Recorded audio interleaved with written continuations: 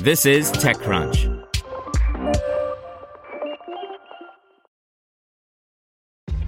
This episode is brought to you by ShipStation. You know, some things take a lot of work, like sending little robots to far-off distant planets. And just as that's challenging, so too is running a successful e-commerce business, especially when there's so much to do. So I want to introduce you all to ShipStation. Now, I love using ShipStation because of its easy-to-use dashboard, which makes managing orders and printing labels a breeze and super smooth. Oh, and the customer service is just out of this world. It's exactly what you need to help grow your business. Sign up for your free 60-day trial at shipstation.com/technews. That's shipstation.com/technews. This podcast is supported by Tools and Weapons, the podcast hosted by Microsoft Vice Chair and President Brad Smith. Each episode features insight you won't find anywhere else from the center of the conversation surrounding emerging technologies like AI. Right now in the podcast, you can hear a special episode where Brad Smith lays out Microsoft's vision for a vibrant marketplace driving the new AI economy. To hear more, follow or subscribe to Tools and Weapons with Brad Smith wherever you get your podcasts. This is TechCrunch.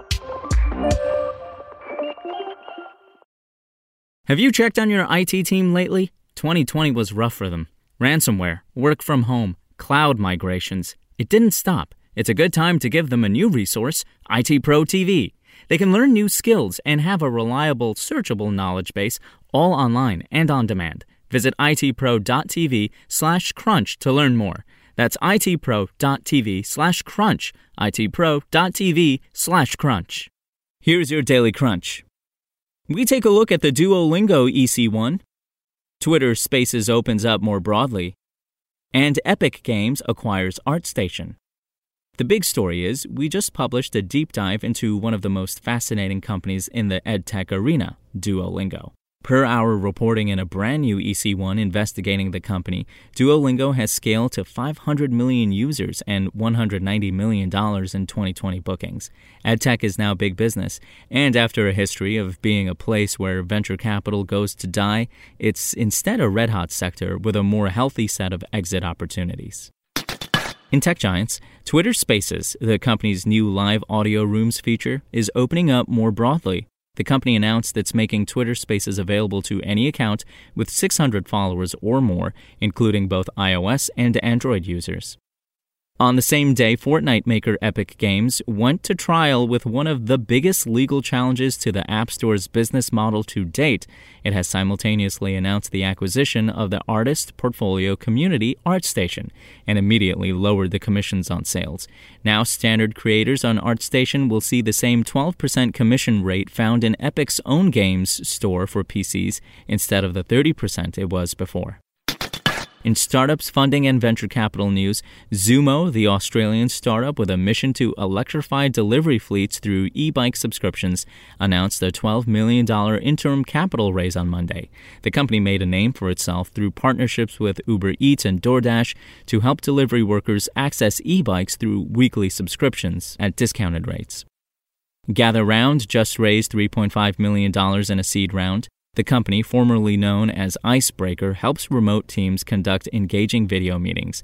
Homebrew and Bloomberg Beta co-led the company's latest raise, which included participation from angel investors such as Stripe COO Claire Hughes Johnson, Meetup co-founder Scott Heiferman, Lee Jin, and Lenny Richitsky. Here's advice and analysis from ExtraCrunch. As KPIs go, return on experience, ROX, ranks near the top of the list. Unfortunately, many startups have no way to measure ROX. Startups that need to develop a data strategy while conserving engineering resources are driving growth in the analytics as a service, AAAS, market. If you're looking for insights into winning customers over strategically, cutting technical costs, and making better decisions faster, AAAS can help you set realistic expectations. A changing regulatory environment and pandemic-fueled growth has created a lot of new wealth and increased interest in direct investing. In a guest post for ExtraCrunch, investor David Tetton examined several online platforms that serve as market makers to get a better sense of how they attract investors and increase engagement. Just a reminder, ExtraCrunch is our subscription membership program, which helps founders and startup teams get ahead. You can sign up at techcrunch.com/subscribe. In other news, Come hang out on our shiny new Extra Crunch Discord server. Why do we have a Discord server? TechCrunch writers, company founders, investors, and everyone in between can't keep up with noisy Twitter banter in a meaningful way, so now we have a home to chat about just about anything that's on your mind.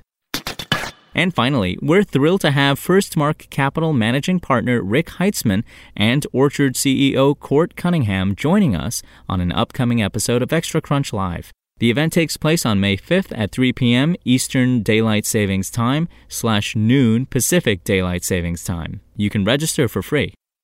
That's all for today. For more from TechCrunch, go to TechCrunch.com. Spoken Layer. Want to learn how you can make smarter decisions with your money? Well, I've got the podcast for you. I'm Sean Piles, and I host NerdWallet's Smart Money Podcast.